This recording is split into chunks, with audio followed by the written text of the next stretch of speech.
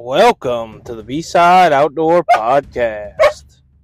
I'm your host, Frank, and I guess Harper wanted to be in the intro, if you hear her barking.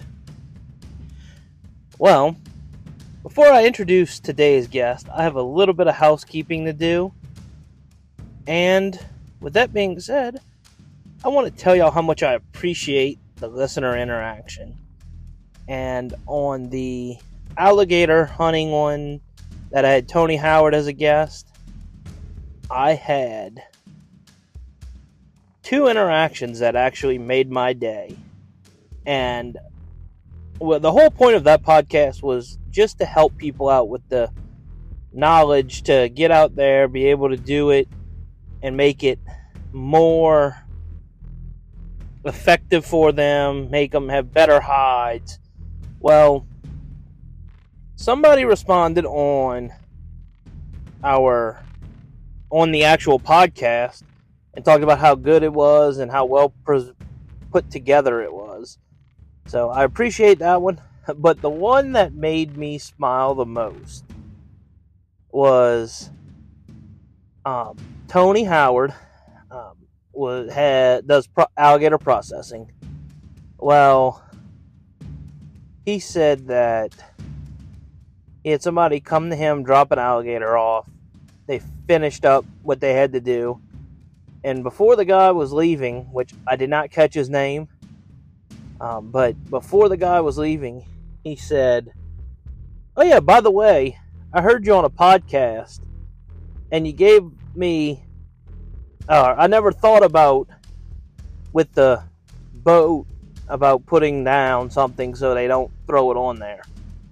And I think that was a great advice that Tony gave us all. And like I said, I appreciate the listener interaction. But today's guest is Adam Tucker. He is the Southeast Regional Director for Serviceside.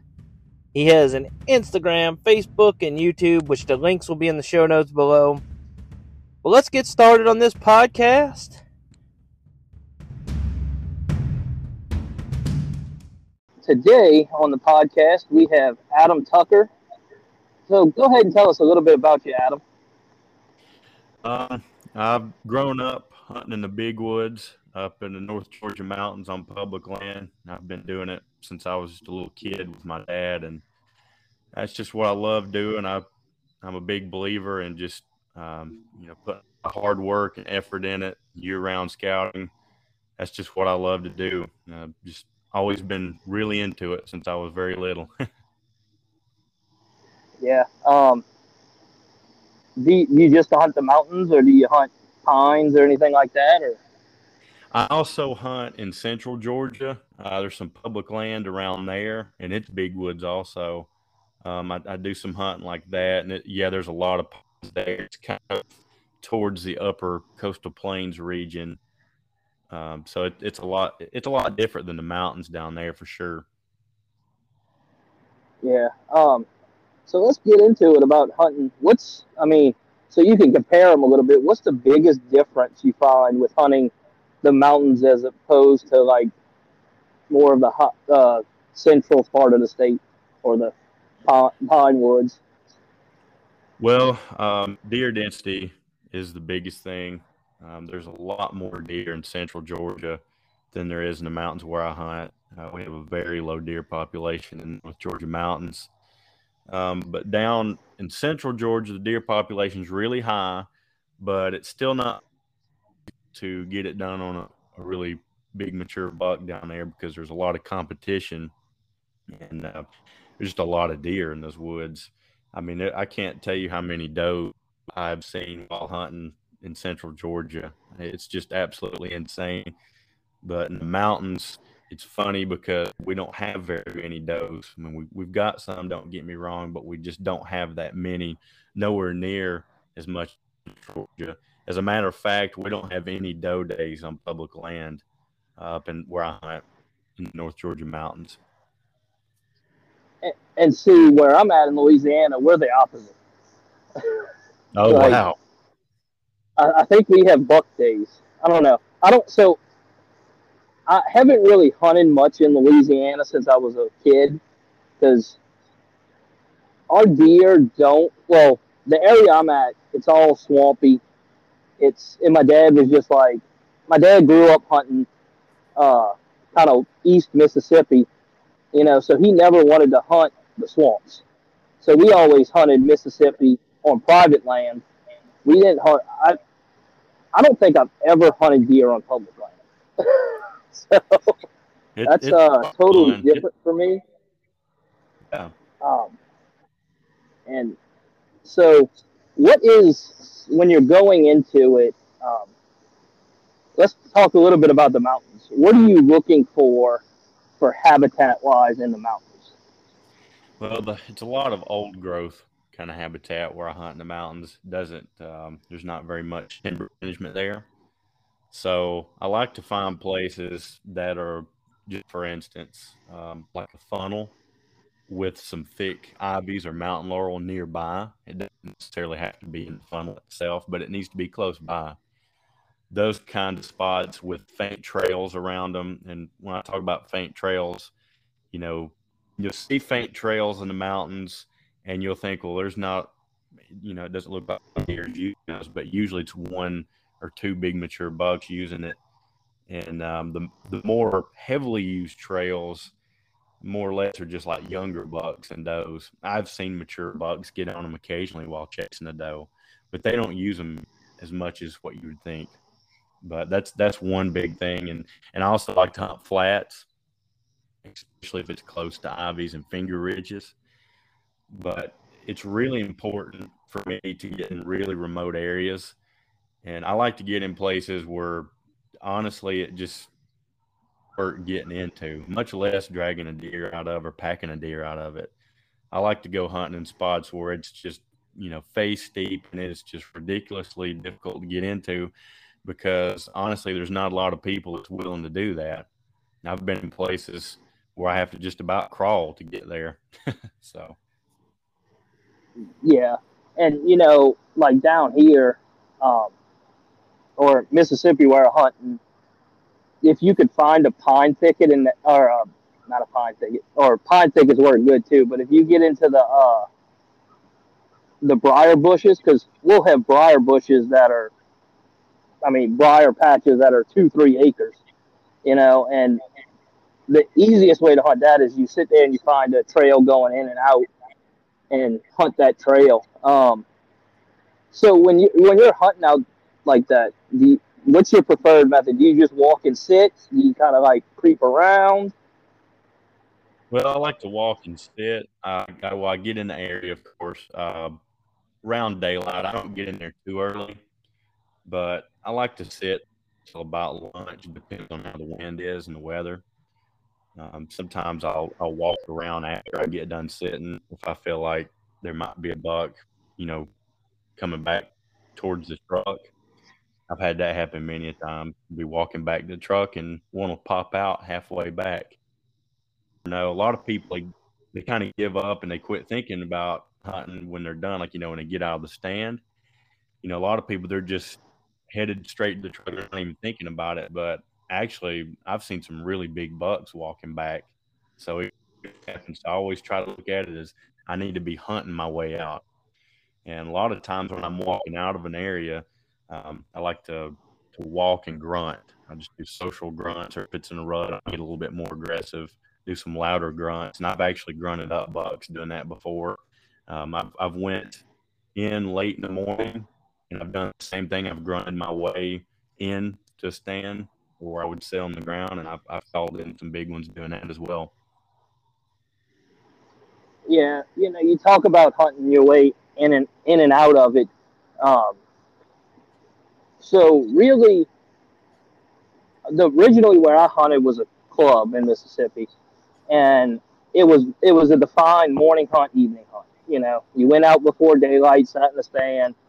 Well, fast forward to the last 4 or 5, maybe probably last 10 years, up until last year, I hunted a place that was it was a privately owned piece of property, and hardcore hunters, there was maybe three of us on the property. and we sat there and started hunting solar tables. So it basically, if the moon's overhead or underfoot, is what we would hunt. And but with that being said, I would walk in. Let's say 10 o'clock was prime time.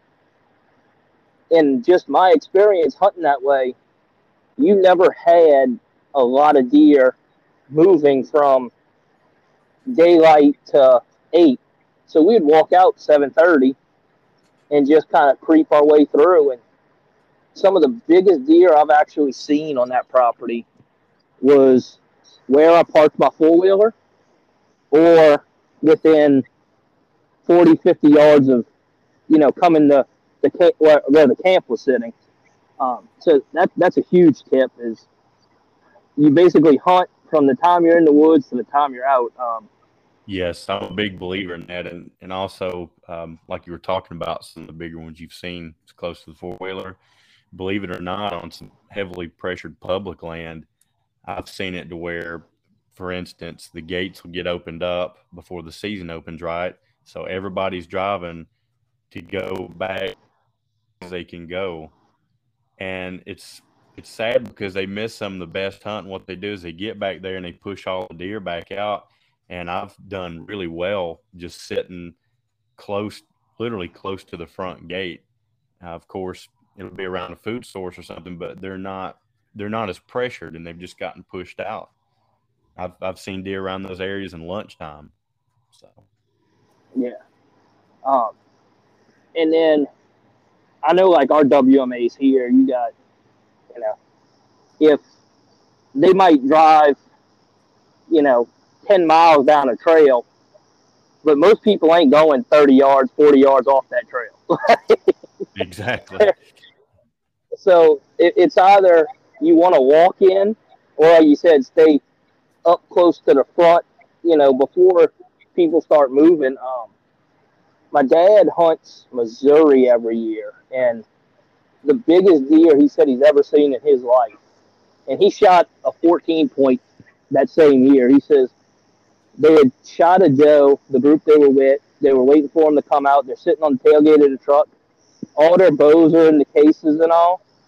And he says the biggest buck he's ever seen of his life walked out at 30 yards from him. And nobody could Wow. get a shot off because nobody thought it's that close. Why would they even, why would you even hunt to still keep your bow out at that point? So, Right. um, uh, so I've seen some of the deer you shot, and just scrolling through your Facebook, there is a ton of nice deer. Is there a, is it one of them things on public land? Because I know how it is in Louisiana. If it's brown, it's down. Because if you don't shoot it, the next guy that you see, is it that the deer just grow that much more in Georgia, or is it y'all seem to have a more of a culture of letting them grow? That varies. I know there's a lot of people out there that shoot by the ground it's down, and I'm okay with that as long as it's legal. I try to worry about myself, what I'm going to hunt, but we don't have very many really big deer here.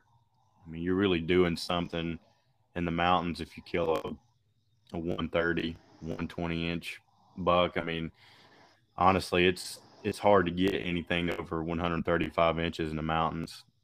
I've only seen one, I think one buck in my life that would have went over 150 in the mountains, and that was when I was a little kid. I've hunted that area since then, and I haven't seen another deer come close to that.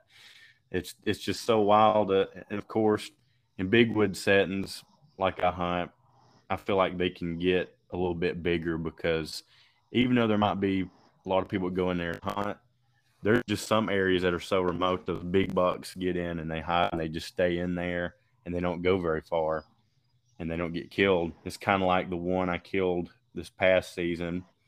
I hunted that buck for 7 in 2015. I got him on camera to mock scrape, and I thought he was a little bit older than what he was, but he was actually 2.5 years old at the time. He had a big rack. I hunted that deer so hard, and never could see it. And my dad hunted it as well, couldn't see the deer. And we kept going in there every year and finding big sign. We knew there was a big buck in there, and we just kept going and hunting it. And that buck did not show back up on camera until about 2019, and he showed up at a mock scrape in the same area. And we thought, man, we're going to kill him this year. And my dad, actually, me and my dad were going hunting together, and we were about to separate, and he was about to go his way, and I was about to go my own way. And right before we were about to do that, we jumped him up. He was bedded with some does, and it was daylight to where we could see. And he run, and he got about 75 yards, and my dad shot and missed him just right over his back, just gave him a haircut. I thought for sure, because literally ever since I was a kid, my dad told me this, and I believed it because I've seen it. Usually when you shoot and miss a big mature mountain buck, especially with a gun, usually it's over. You don't see them ever again. And I just figured that buck was long gone. But I hunted in there for 2020 and 2021. And of course, his sign was in there, but I never could see him. I almost thought it might have been a different buck, but I figured he was still alive and around there. But this past season, I went in there, and it's like I said, a really remote spot. Hunted it about 2 different sits, and on the third, I killed him. And I just was shocked. But he stayed in that around that remote area, and we grossed him. We gross scored him at 130 inches, and that's as a 9.5-year-old. And at 6.5 years old in 2019, he was probably close to 140, but I would say 135, somewhere in there.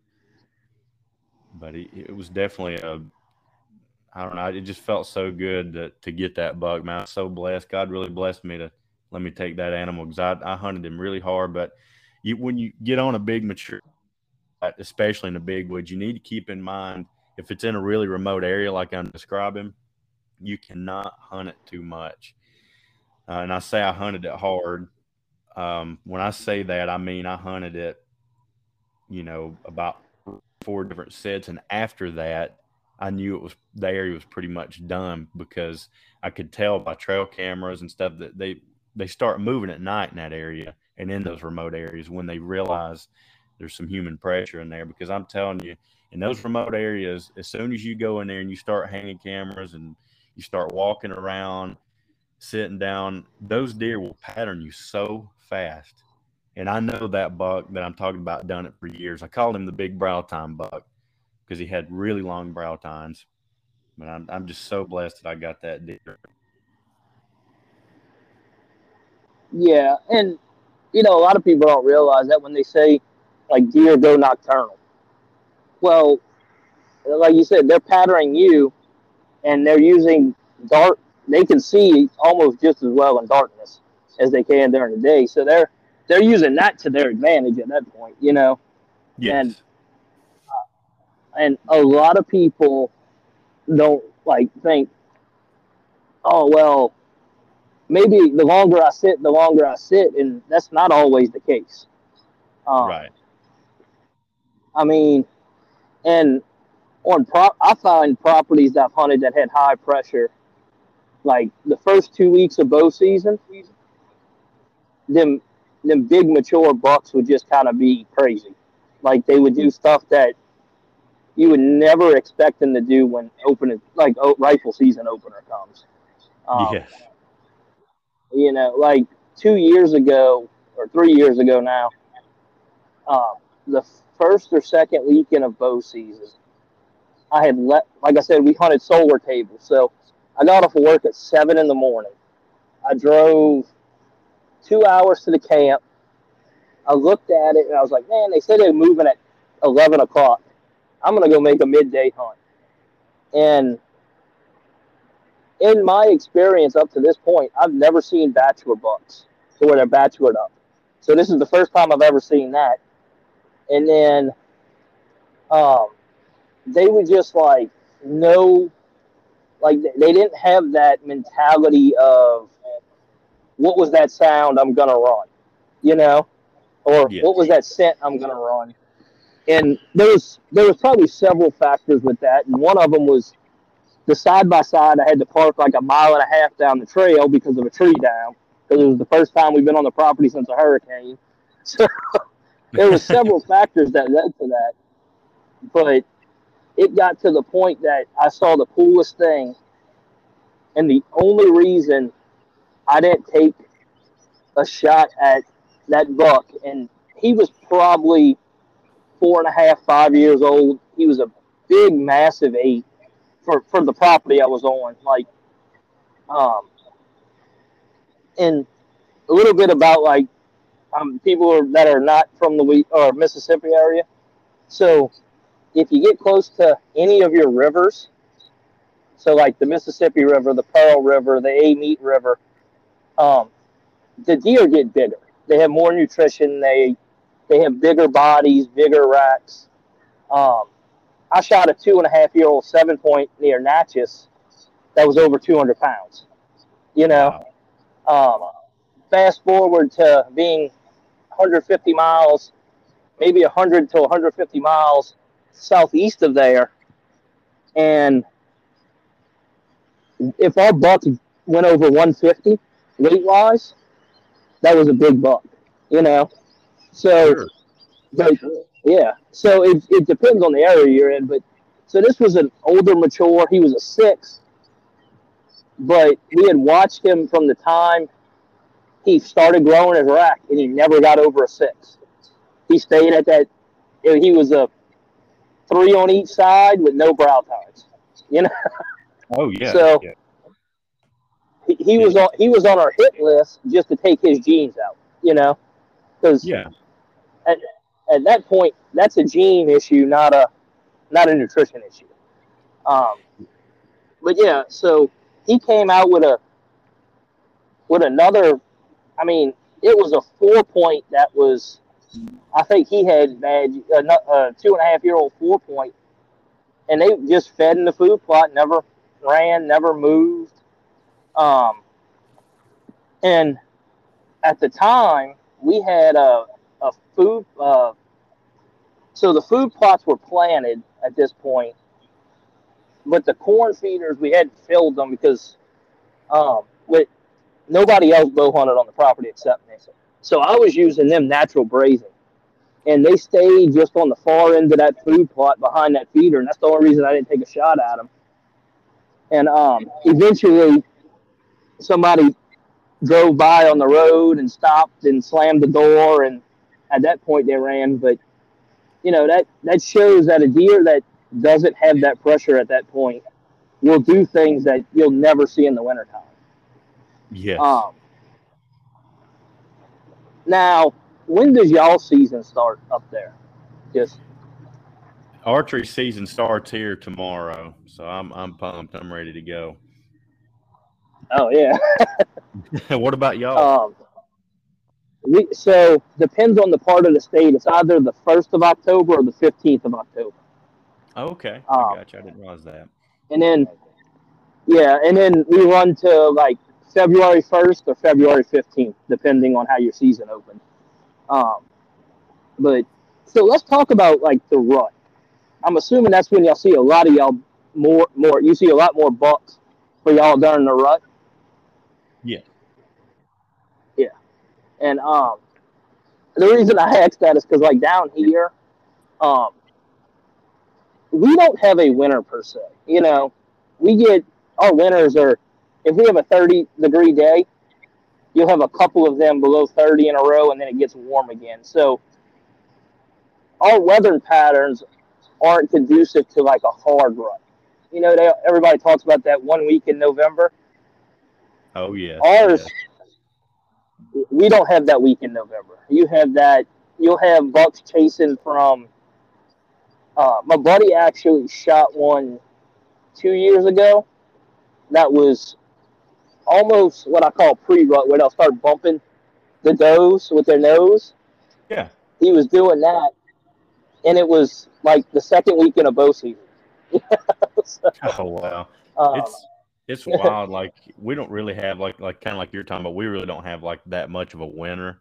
I mean, yeah, in the mountains it'll snow occasionally, But honestly, when it snows up there, it's usually in like January or February, sometimes after the season ends. But I have seen it snow pretty heavily during the season. And our rut, where I hunt in the mountains, is pretty much the first week of December.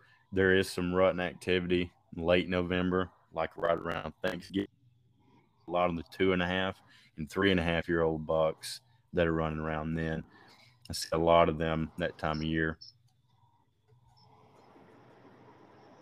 Yeah, and it's one of them things like you were talking about walking and grunting and all of that. We down here it's not conducive, I find, to do it because you're I in Mississippi I've heard it because they had a little bit more of a defined rut. Theirs was like um, their first rut was around uh, like beginning of December. I mean, Yeah, yeah, end of November, beginning of December. Like Thanksgiving week was normally the first rut, and then their second rut kind of kicked off that like New Year's week between Christmas and New Year's. So, yeah, um, yeah. We had some rutting activity then too around Christmas before it, and I killed a big deer a couple years ago right before Christmas Eve. They seem to get on the move around then, and I've seen them doing some rutting activity in early January, all the way up until honestly up in January, like towards late January.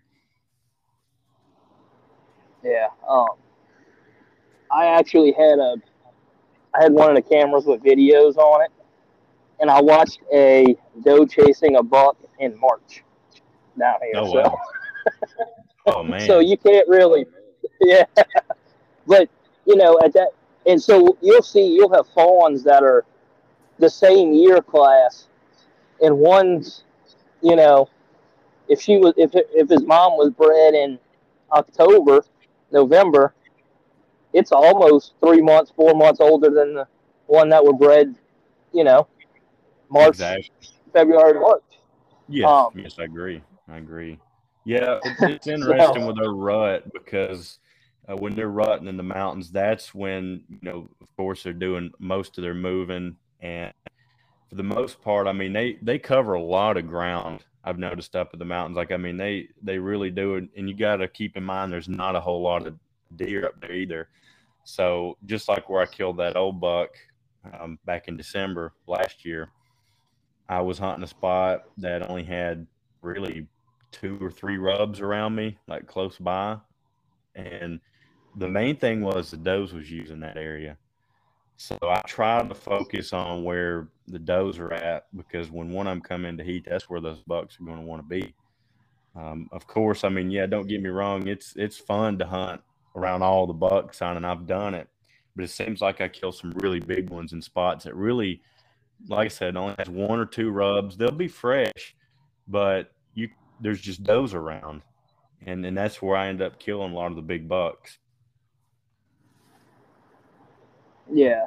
Uh, so let's switch gears just a little bit and uh, let's talk. I see you do some bear hunting up there. Do you do that in the mountains or kind of like central Georgia? I do it in the mountains. There's not really too many bears down around central Georgia, but I do it in the mountains, and honestly, I hunt them a lot like I hunt deer. And it's interesting. I had somebody asking me the other day, um, mountain bucks, they bed. A lot of them will bed on the side of ridges, and they like to kind of lean up against something. It'll be maybe a big white oak or even next to a rock. I've seen them bed like that. Bears will kind of do the same thing. They like to bed on the sides of those ridges. And I found a lot of beds where to be a smaller bear, I'm like, I don't know if that's a maybe that's a deer bed, but I always go up to them and look to see what kind of hair's laying in it. If it's white hair, of course it's a deer. But it's interesting. They bed really similar to a mountain buck. But yeah, I hunt them a lot like I hunt deer. You can't bait them in Georgia, and the best thing to do is hunt where you can find the freshest bear sign you can, and they're always going to be where the just like deer. Yeah. So can y'all bait deer in Georgia or no? We can bait. of course, on private land. But I really don't bait. I mean, I've baited in the past on private in central Georgia, and it's just I don't know. I just like going out on public land and just grinding it out. That's just the way I've always hunted. That's why I started hunting when I was a kid. That's just what I love. I love hunting big woods. That's my thing. I don't hunt small parcels of woods very much. Occasionally, I do here and there, but I just like to hunt big woods, especially in the mountains. I go up to Ohio too and hunt up there, and that's a lot of fun. And those deer, man, it's insane out there. I mean, you just never know what's going to come by you on public land out there. But it's still tough. It's not that easy out there. I mean, there's some good deer out there, but they know when something's wrong on that public land. Just like this past year, I had to really do some moving around to find where the deer were at in Ohio because the EHD had hit real bad in that area I'd been hunting in. And man, it was tough. And I ended up getting on one really highly pressured piece of public ground up there. I mean, it was insane, man, how many people was hunting that spot, like in that area. But what I did was I found a swamp up there, and it was so thick, like you almost had to crawl through it to get in there. And there was some cypress trees in there. I took my climber, and I could only get just a few feet, like I mean, 4 feet up in a cypress. I could get too high, or I'd be shooting down through too much junk with a bow. I mean, you can't Yeah, do that. You don't want to do it with a gun either, but definitely not a bow. But anyways, got in the thick swamp, and the thing I liked about this spot was there was zero hunter sign in it, and I knew immediately when I walked by. I seen how thick it was, and I just looked at it and I said, I can guarantee that nobody has been in there and hunting it because it's so thick. I mean, you just don't even. It was just hard to even like crawl through. So I got in there. I found deer beds. I found buck beds. I found where they just been tearing it up. And anyways, I got 4 feet up in that tree, and I couldn't make a lot of noise because they were in there close by. I couldn't even get my camera arm out because it had a ratchet strap on it, and I didn't want to make all that noise because yeah, they're close by. They hear unnatural noise, they know something's up, right? So, anyways, I got set up and I grunted a couple of times, like 3 times, 4 times, and it was just like you flipped a light switch on. I had a big 6 point come from behind me, and then I had a big buck come in front of me. I ended up shooting him in about 6 or 7 yards, and I was only 4 feet off the ground. I only had 2 shooting lanes. It was awesome. I shot him. He run, I don't know, 15 yards in that thick stuff and fell over. It was awesome. But I was doing a webinar the other day with Servicide, and I was telling people that story, and I was like, that's what you want to be looking for, even if you're hunting small parcels of land, or if you're hunting in a hunting club, or like me in the big woods on public land.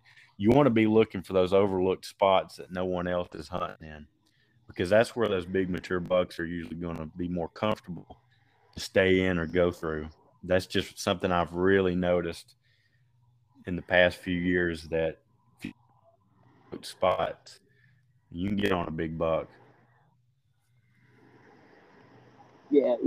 You're describing like cutting 4 foot off the ground. So um, one of the parcels I have access to that mostly I trap it. It's just too small really to hunt, and they got too many people that hunt around it.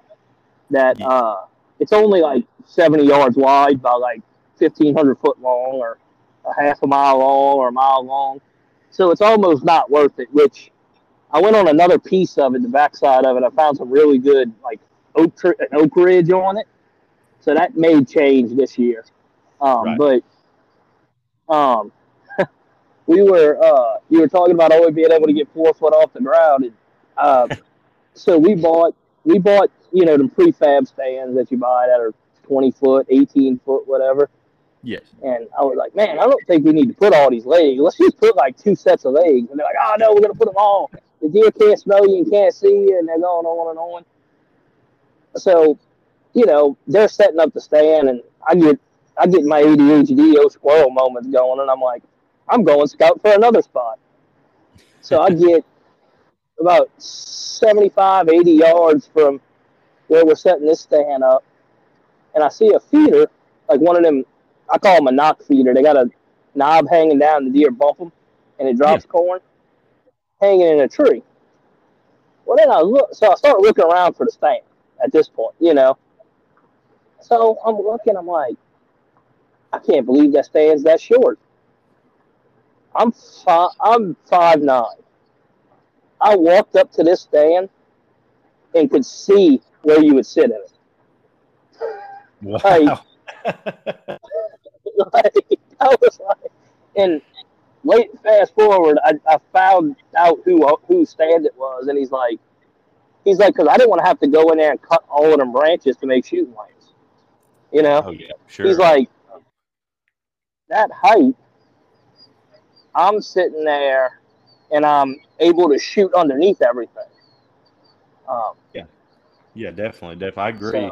so And honestly, almost all of the mature bucks I have shot have been from the ground. I love to hunt from the ground. I just, I feel like I'm more mobile and move around if I need to. And I've hunted off the ground since I was a kid, and I've learned when I was really young. I learned to watch your movement, especially you're hunting off the ground. I mean, you got to be careful. But even when you're hunting, like I said, even 4 foot off the ground, I mean, there's just some of those spots like we're talking about. You've got to do stuff like that in. You can't get very high. I know I hear a lot of people talking about they like to get really high, and there's just a lot of places I go to that I can't do that. It's either too thick or it's just not going to be a good setup for it. yeah, and you're talking about hunting off the ground. First my first buck I ever shot was a 4 point, and I was probably 10 years old. By myself. I had shot does a few years before, but my dad was like, "All right, I'm gonna let you go by yourself." He's like, "Look, I got flags marking down there," and he says, "When you get to the ends of the flags, there's a tree down." He said, "Sit with your legs underneath the tree. Use the tree as a rifle so where you can prop your rifle up." And he says, "Shoot from there." And I was like, "Okay." He's like, "I've been seeing a buck come in every day," and he says, and at the time Mississippi was 4 point or better. He said, "Just make sure it has forks on it and shoot it, regardless of what it is, just so you can get a kill out of it." Yeah. And so I sat down, and um, my dad, my dad, my dad. This was down one finger, and my dad's like, "All right, I'm gonna walk a couple yards that way, or I'm gonna walk a couple fingers over and sit." He said no sooner he got down and sat down, I shot. Like, it was that quick in the evening. And he's like, so he's sitting there and he's debating. He's like, "Look, should I get up and go see, or should I wait till dark?" And at Yeah. this time, the cell phones really weren't a thing then. They had the old Nokias that you couldn't destroy, But besides that, you didn't have cell phones around. So it couldn't be like text me like, "Did you drop it?" And just wait till dark. So he's like, "All right, I'm gonna wait 30 minutes and hunt, and then I'm gonna walk back to him." And walk back, and the deer ran, and that was my first time I've ever had a deer run like that without somebody with me. To where, excuse me, I had to be like, I don't know where this deer went. You know, Yeah. I was so excited. I put a good shot on the deer, and this deer was so close to me that my rifle didn't have time to, like, the bullet didn't have time to get to full velocity. It was at like That's 10 awesome. yards when I shot it. That's awesome. I He love those close actually, encounters. yeah. So, and he walked up. I mean, my dad joked saying I shot him out of self defense because that's how close he was. You're good. Yeah. So he was like, and I was like, "Oh, I think he ran that way." And my dad kind of went walk that way. And of course, you don't have an exit wound, so there's no blood. You know. Oh yeah, So man. so I'm like, "I think he ran that way." My dad walked. and he kind of made an arc, and he says, I didn't see anything. I was like, well, maybe he ran that way. I kind of pointed a different direction. And at this point, my dad's getting aggravated with me. He's like, how do you not know where it ran? And I was like, I didn't think of that after I shot. I'm, 10, 11 years old at this point. Yeah. And then he was like, so finally he's like, look, just sit here. And I'm just going to make big sweeping motions in front of you, you know? Yeah. And the deer only ran, so they had a creek that was about 40 yards out of my line of sight. I could see probably 35, 40 yards, or maybe a little bit over that, but it was tight.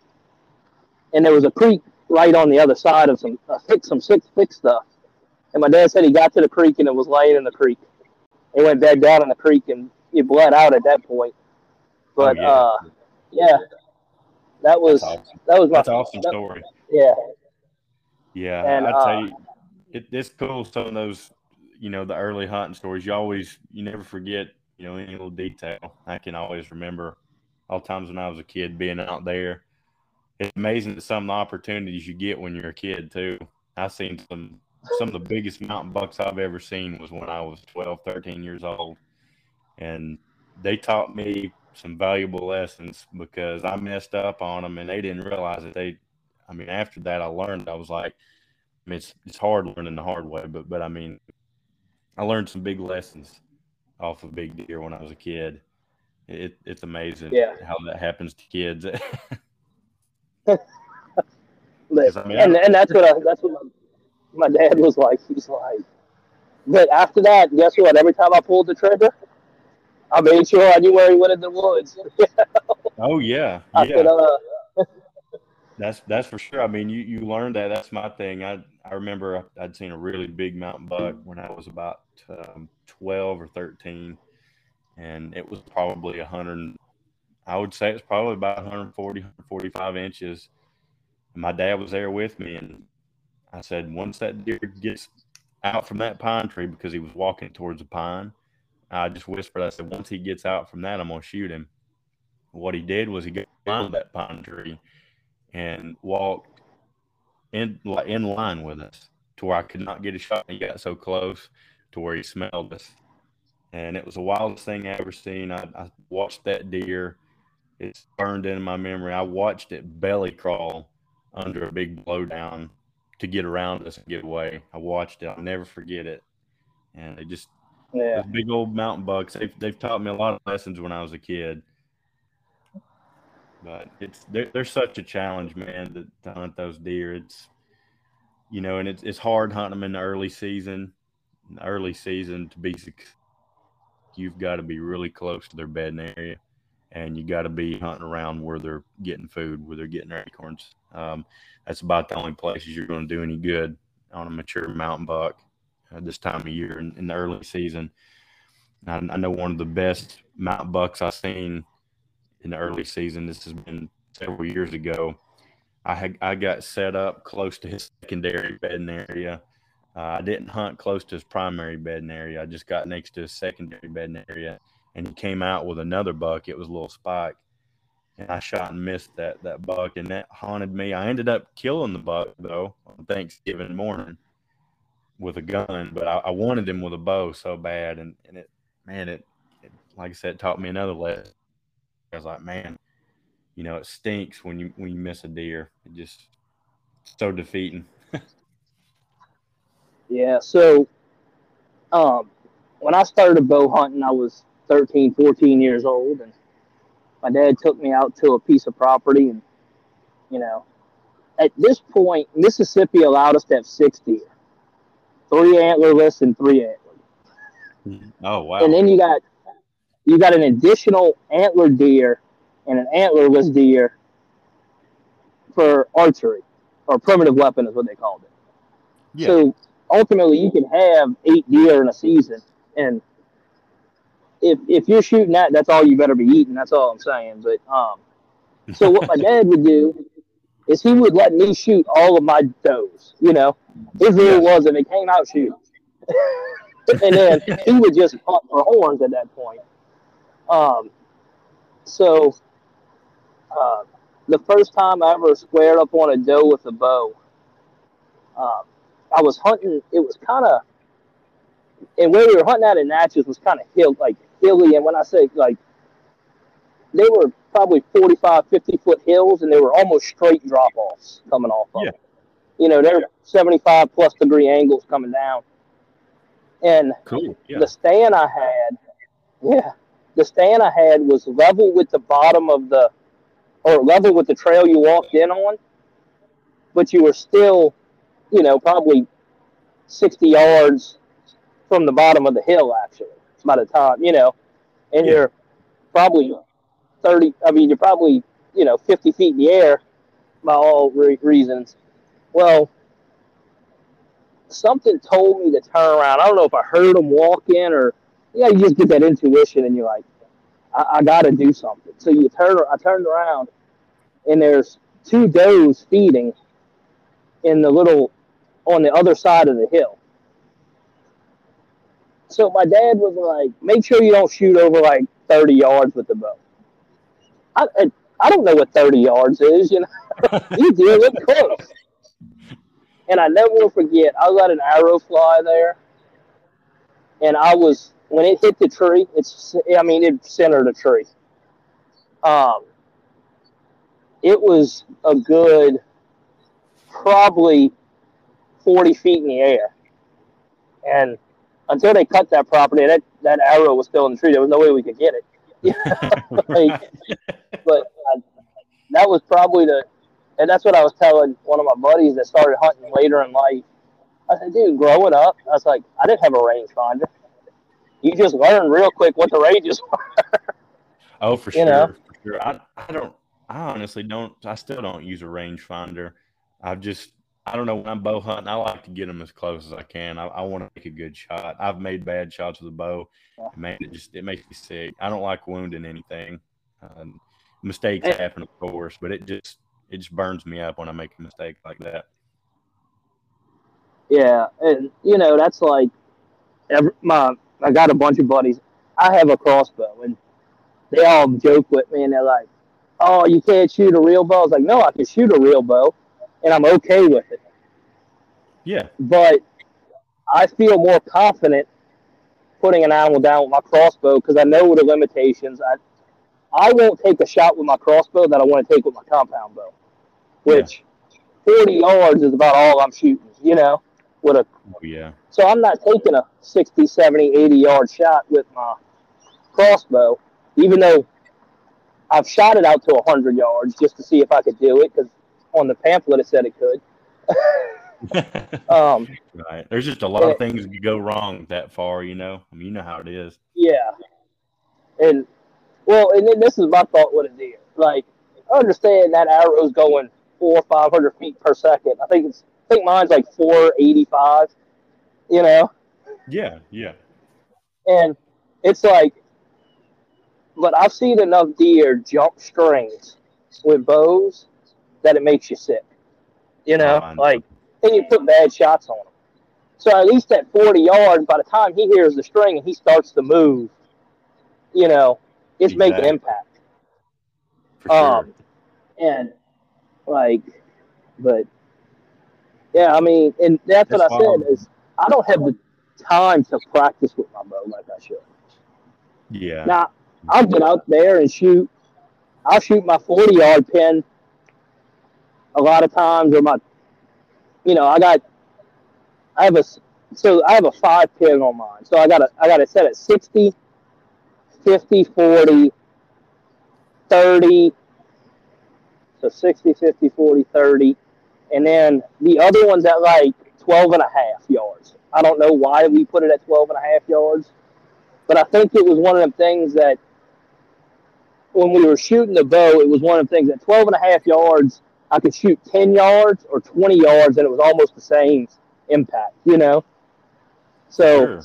I don't know. It's a weird thing. It's not like I was like, whatever. Bow hunting's a lot of fun. The thing with it is you got to make sure you're set up right, and I mean you practice a lot. I should practice more, but I do practice, and It's definitely it's a lot of work. It's not easy, It's tough. Yeah. And what drew me to bow hunting was just the extra. Well, Yes. at one point, it was we had like a month and a half before rifle season started. Then you had like a 2 week split to where you could use it, and then you had almost another month after rifle season ended in Mississippi. Right.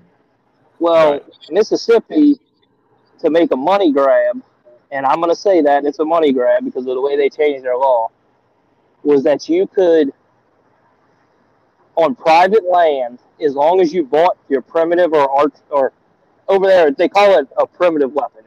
But it's your archery tag. As long as you bought your primitive weapon, you could use weapon of choice on private land after the first day of rifle season. Oh wow. So the reason they did that was because you had a bunch of people buy it, so they could hunt with a rifle from I think it was November 15th is when it opened, all the way through February 1st. Cool. And I was like, that is, a lot of people bought it for that. And I talked to somebody that was from Mississippi, and he actually paid attention when they were changing that law. Yeah, yeah. And the reason is because it was always primitive weapon between the split and at the end of the season. Well, with your 45 70s and your 350 Whalens, they Yeah. said, what's the difference at this point? You know, like, Exactly. like just let them use their regular rifle. But Nah, that's wild. yeah, and Man. they had people this year because Louisiana just dropped their. And I didn't do the research on my own. I don't plan on deer hunting hardly at all in Louisiana. And if I do, I got a lifetime license, so all I have to do is get my tags. But we, my buddy was complaining. He's like, "Man, they dropped the limit down to 4 deer." And I was like, "You realize some places don't even have 4 deer? Like it's Exactly. like two Exactly. That's like when I or go to one." Ohio, you get one buck tag and that's it. But in Georgia, you get 10 doe tags and 2 buck tags. That's wild. Yeah, you Uh, get a lot of doe tags. I mean, in central Georgia and South Georgia, in areas that, there's some does need to be taken out, but I don't take that many. I don't shoot that many. But there's some areas where they need to be taken for sure. I know I've just done my own research and in like one portion of central Georgia, I know like around the Augusta area, there is just like so many deer. And it seems like there's so many does that, a lot of the bucks are just not reaching their full potential. There's a lot of 80-inch 8 points running around that area. And in the mountains, sure, we have, 80-inch 8 points, but we don't have that many of them running around. So the bucks up in the mountains and in some parts of North Georgia, they don't have as much competition and they're not near as stressed as some of the deer down in central Georgia are in that area I'm talking about. But well, I know it's they had a YouTube channel. I can't think the name of it, but it was a group of guys from around the Atlanta area, and they were in the suburbs of Atlanta bow hunting deer. And it oh was yeah, like, it's Seek One. Yeah. yeah, and I was like, that is crazy to watch. Like, I mean, of course, I say that, but the Mississippi non-typical archery record, I knew the guy that took it, and he took it off of his back porch. He Wow, said he that's he patterned it. So he lived on a larger tract of land. It was like 2 or 3 acres, yeah. wooded all around him. And he says every day, right before, I mean, he said about an hour, 2 hours before dark, it would walk through. He went, oh yeah. He said, keep doing that. Wait till deer season. And he says he's been watching this deer. And he said so he sits up. He sits on his porch and gets ready. And he says this deer had no fear of people, like that where it grew up. Well, so he shoots it, and he goes out and he's showing his neighbors, and he's all proud of his deer. It's a huge deer, Yeah. and it's non-typical. Well, his neighbor, one of his neighbors, looks at him. She says, "That's Sparky. She's been feeding this deer since it was almost born." Oh my And goodness. Sparky took a dirt name. yeah, he was just like, "Well, guess you got to find a new Sparky." Like, it's Sounds like you had it but patterned. yeah, I know that's what I do with with big woods bucks is, and I'm a big believer in year-round scouting. I believe in being out in the woods as much as you possibly can. I even keep journals. I try to write everything, down that I can learn. I just believe in being out there and trying to learn as much as you can from the deer themselves. I've been doing journaling for a long time now. I started doing some like journaling and keeping tabs on deer when I was probably about 13, and it's really valuable. You keep up with everything.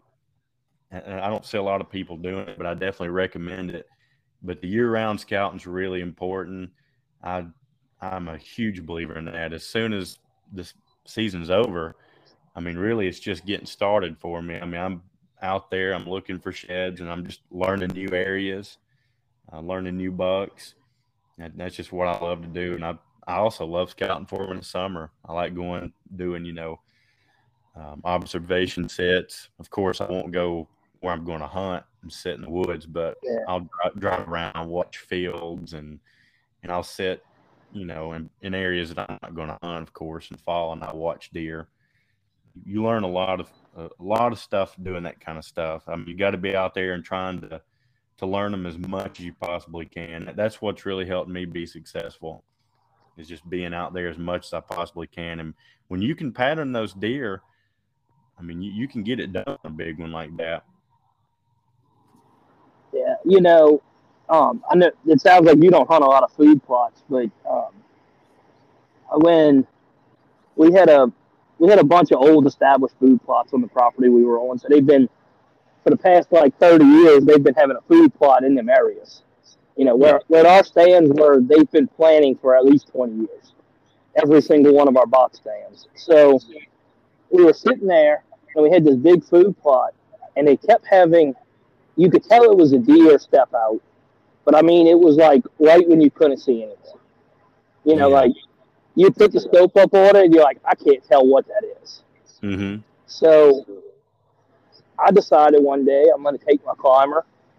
I'm going to go walk. I'm going to go walk down a trail, or I'm going to go walk into the woods a little bit. Well, I'll get 30 yards off the food plot, and there's this trail that looks like a highway that just parallels the food plot.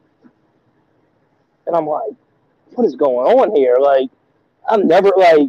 So I set up on it, and I screwed up with this buck, and he was smart enough to know not to come back. But I shifted at the wrong time, and he took off. But I mean, it was a giant 12 point, just, and he knew enough not to walk in the food plot till after dark, and he was just walking the edges, 30 yards in the woods where you couldn't see him. Yeah. Um, Yeah. and that deer, talking about trying not to get, blow out an area or whatever, that deer would come into that food plot almost every night that we hunted it. He would come and see at least the does in the food plot. And that deer would never go in front of the camera, would never go to the corn feeder. He Wow. strictly stayed. He ate in the green field because we know that because after a while, the following year, I'd taken a T-post and drove it randomly in the middle of the stand and put a spy point on it, like Yeah. randomly in the field, away Yep. from the feeder. And I'm about 98% sure it's either the same. It was the same deer, or a different, or one of its child that was coming out, and he would stay. He was staying 20, 30 yards from that corn feeder at all times. Wow. So Wow. Do y'all's he, deer get he spooked much by trail cameras? I know my mountain bucks, they seem to get pretty timid about them. in some spots. Not really. Like, I think them big bucks just learned that them, because down here everybody feeds. If you go onto a piece of private property, every single stand has a feeder on it. Yeah, Um, yeah. it's a lot of people don't try to pattern them. They'll just put a corn feeder out, and then they only hunt when they're rutting hard. That's Oh, really yeah, the only man. spot. It's wild. I had a My big mountain buck I targeted it's been 5 or 6 years ago. It was a really big mountain buck. And I put a camera out it was in June or July. It sat for a while before the buck came by. And I'd actually gotten it and putting it up. I put it up way up high in a tree to where it's looking down. So that way, obviously, it won't be right there. The deer's going to turn and look at it, right? I had it up really high. And that buck still walked by that tree and looked straight up and seen that camera and just flipped out. He didn't like it. And I, it's amazing that the way they do that up in the mountains. And I've seen them do stuff like yeah, that around public ground in central Georgia too. But in the mountains, you got to have that camera hidden really well. And I'm putting out a video here pretty soon, actually, of that big 9.5-year-old buck I was telling you about that I killed. The camera was hidden pretty well, and he didn't pay it attention when he visited Monk's Scrape. He looked at it a couple times, and he didn't like it, but I don't know. It's just interesting, and I fully believe. I mean, I know it's true. Each mature buck has a different personality. They all have different personalities. So I know some of them seem a lot more timid and spookier when they see trail cameras than some of the other ones. I've seen some bucks walk by it and they really don't get too spooked when they see it. So they just all have different personalities. I know that for sure. Some bucks are more aggressive than the others. I've seen that before too. and so a few years ago, you talking about trail cameras. Yeah. Um, I was buying like your Brownings and your higher end cameras, and we're so humid down here that you get 1 to 2 seasons out of any camera, and it's done. Oh, wow. Like it don't matter if it's a $300 camera or the $50 camera from Walmart. Oh, man, Now, that's not good. what I have noticed, I don't know if it's the infrared technology on them on the the uh, the better cameras must have a better infrared or something.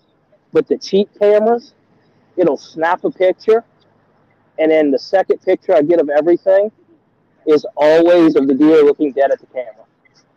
So I Yep. don't know if it's making some type of noise or if the infrared's emitting something that the deer can see. But like when you get your higher end cameras, and I'm talking about the $200-300 range one, I don't normally have that problem Well, the it's way you see it. interesting. It's interesting because I know I was about to say I know that the cheaper cameras like the Tasco cameras you get from Walmart, they do make a small Yeah, noise when you walk by them, and of course they can flash red. I've seen them do that. But even with some of the more expensive cameras I've run for mountain bucks, they have still gotten kind of spooked around them. So I'm not sure. yeah, It's wild, man. They are just so to they're hard to beat. It's wild, but yeah, in Central Georgia, I've hung cameras and I've had them get spooked around those Walmart cameras a lot. They don't seem as timid in Central Georgia than they do up in the mountains with the cameras. yeah. And we were talking about that. One of my buddies, and he's like, "Man, I just can't justify spending," because I was talking about the spot points are $99. He's like, justify spending $100 on a camera. When I can go buy. My wife don't understand buying one for $50 at Walmart or Yeah, Academy or wherever you want to shop. I says, but the difference is with that $100, if you put a solar panel on a spot point, you spend the 150, $200, whatever it is for the ones with the solar panel. yeah, You never have to go into that camera. You know, that's true. That's true. the whole you should be able to get a season if it's set right to where you don't have to go into the camera. You don't give that extra scent. And I think that's what happens a lot of times when people put cameras out, is that they'll go in there and they want to check them every day or every week. Right. And what you're doing is all you're doing is putting scent down there. Exactly. Now, I called it the zoo that I used to hunt because it was almost like a petting zoo. That we would, so pretty much we were up there every month riding around. Um, if it wasn't during deer season, we were still riding the property, cutting trails. So the activity never left that property. Yeah. Them deer seem to be more comfortable than, like you see, at some of these clubs that are like, oh, you can't ride four-wheelers if it's not hunting season. Well, they just learned how to pattern you real easy. Right. I had a guy tell me one of the places I trap, he's like, man, you ride a four-wheeler, deer won't come out. And I was like, oh, all right. And I was like, well, I'm trapping it. I don't care if I see deer or not. I've seen more deer running my trap line on my four-wheeler than I have actually sitting in a stand on that property. I believe So, it, man. They probably know something's wrong if you're not on that four-wheeler. And you bringing up that reminds me, it's kind of like of hiking trails, especially up in the mountains like around Appalachian Trail. Those mature bucks, they know something's wrong when you set foot off that trail. They just know. And I've seen them do that in other places too, where if you're hunting some public ground and it's around a hiking trail, when you're off that trail, even if it's about 50 yards, they are still a little spooky. They know something's not quite right. So it's very yeah. interesting. And when you were talking about the cameras with scent, that's a big thing too, because there's a lot of bears in the mountains where I hunt, and they love to mess with my cameras. So I don't put very many expensive cameras out. They love to chew on them. So during the warmer months, like in summertime, springtime, and the fall, I put my Walmart cameras out so they can chew on them as much as they want. But I put my higher end cameras out around Thanksgiving when the bear activity slows down, because they smell. We're getting to the point now.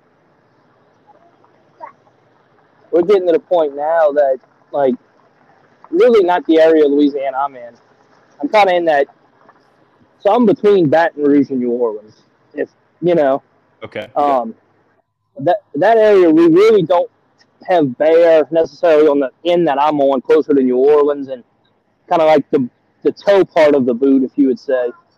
But like central Louisiana, the Atchafalaya Basin and all, it's getting to the point with the bears that people are like at the point that they just want to shoot them, and they had a biologist come out and say there's really not that many bears. Yeah. Well, then why are they like that much of a problem? Exactly. They are curious creatures too, man. They'll destroy your tree stand if you got it hanging low. Like if you leave your climber at the bottom, they'll chew on the seat. And they'll take care of that for you. They love to take care of cameras. I had one, like I was saying earlier, I had one of my trap cameras hung, and grabbed it, chewed on it, pulled it down all the way to the ground. And so there my camera was pointed up toward the sky, and somehow I still managed to get a mountain bug walk by it, and all I could see was a silhouette of its neck and its little rack. So it was funny, but I was still pretty annoyed because most of the other videos were just a black blob, and then you could see teeth and a tongue. And I'm telling you, I get so sick and tired of them doing that. Yeah. Little story about a bear in the Atchafalaya Basin. This older gentleman I know that lives out that way, he said he was in a camp that they had a bear problem with. Yeah. And he said the bear during the week would only come. It wouldn't come on the weekends. It'd only come during the week. And it would sleep in one guy's bed and made the other bed in the room a latrine. He said it every week, and he says for years this bear outsmarted wildlife officials. They couldn't capture that bear to save their life. That's wild. He said, Yeah. but he said the only reason they knew it was a bear breaking in is because it used that one bed as a latrine. But Yeah, those bears. The funny thing about them is they can't see very well, but man, they can smell. They'll bust you. I hunt them off the ground, basically like I do mountain bucks, and that I really don't have to worry too much about them seeing me. But if that wind's wrong, man, what they'll do is if they smell yeah, you, they'll come up close. Like if they're up close, they'll start turning the other way and kind of they'll look the direction you're going to run. They'll look at you and then they'll turn around and look the other way. So that's kind of how you can read a bear when you know it's about to bolt. And I've watched them do it before. But it's a lot of fun yeah, hunting bears. It really is.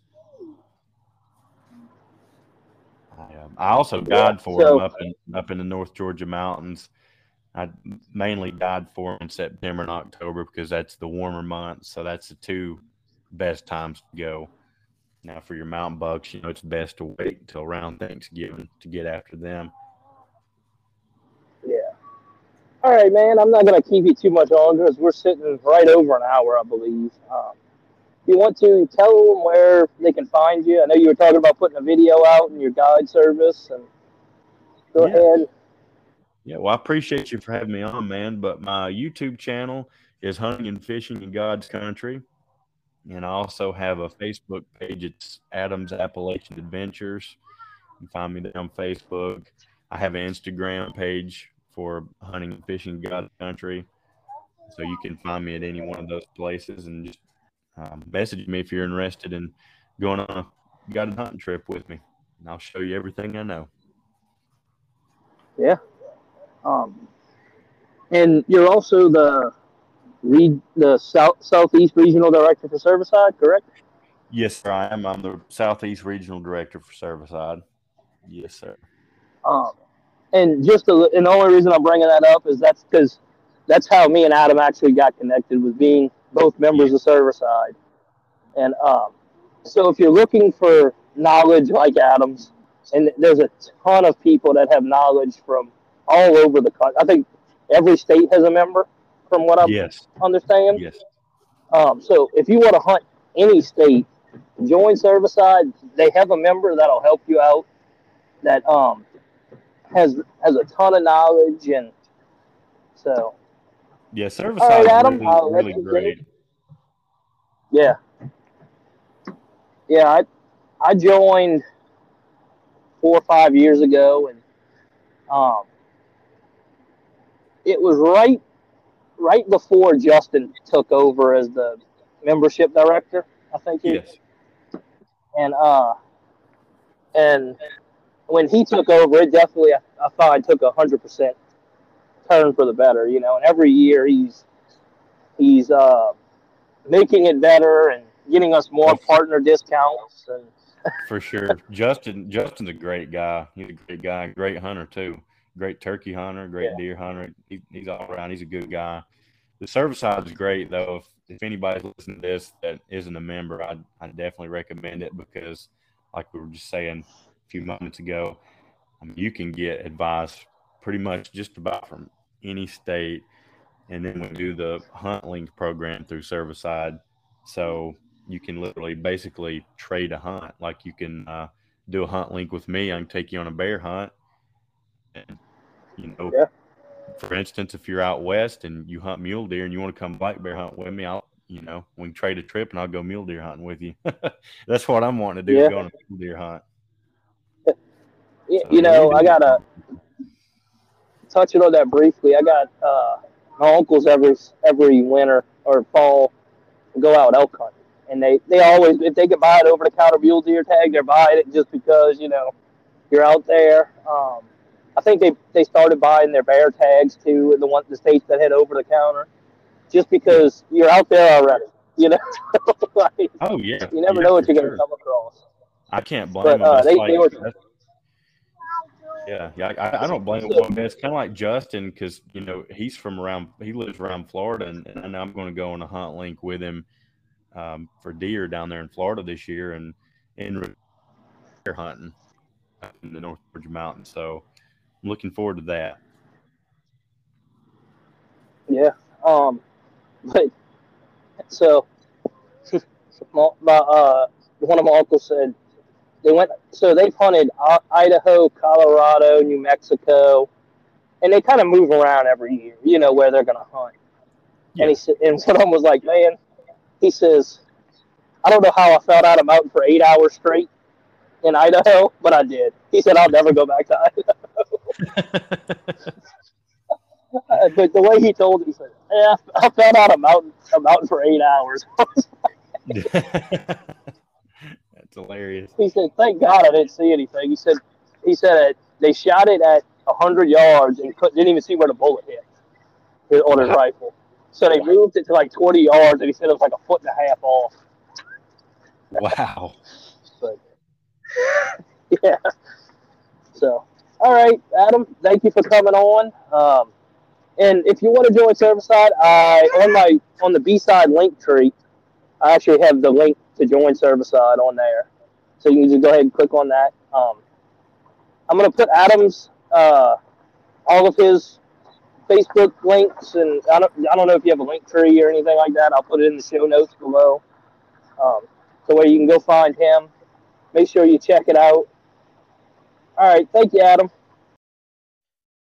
Well, that'll about wrap it up for this one. Y'all go make sure y'all find Adam. I appreciate you for listening. Make sure you hit that subscribe button. Leave us a 5-star review wherever you are listening to your podcast. If you liked it, tell your friends, tell your family. And if you don't like it, tell your enemies. As long as they subscribe. So if somebody gave you and said, hey man, listen to this podcast, try to figure out if you're their friend or their enemy. Make sure you thank a veteran, thank a first responder, and I hope to catch you on the B side of the outdoors.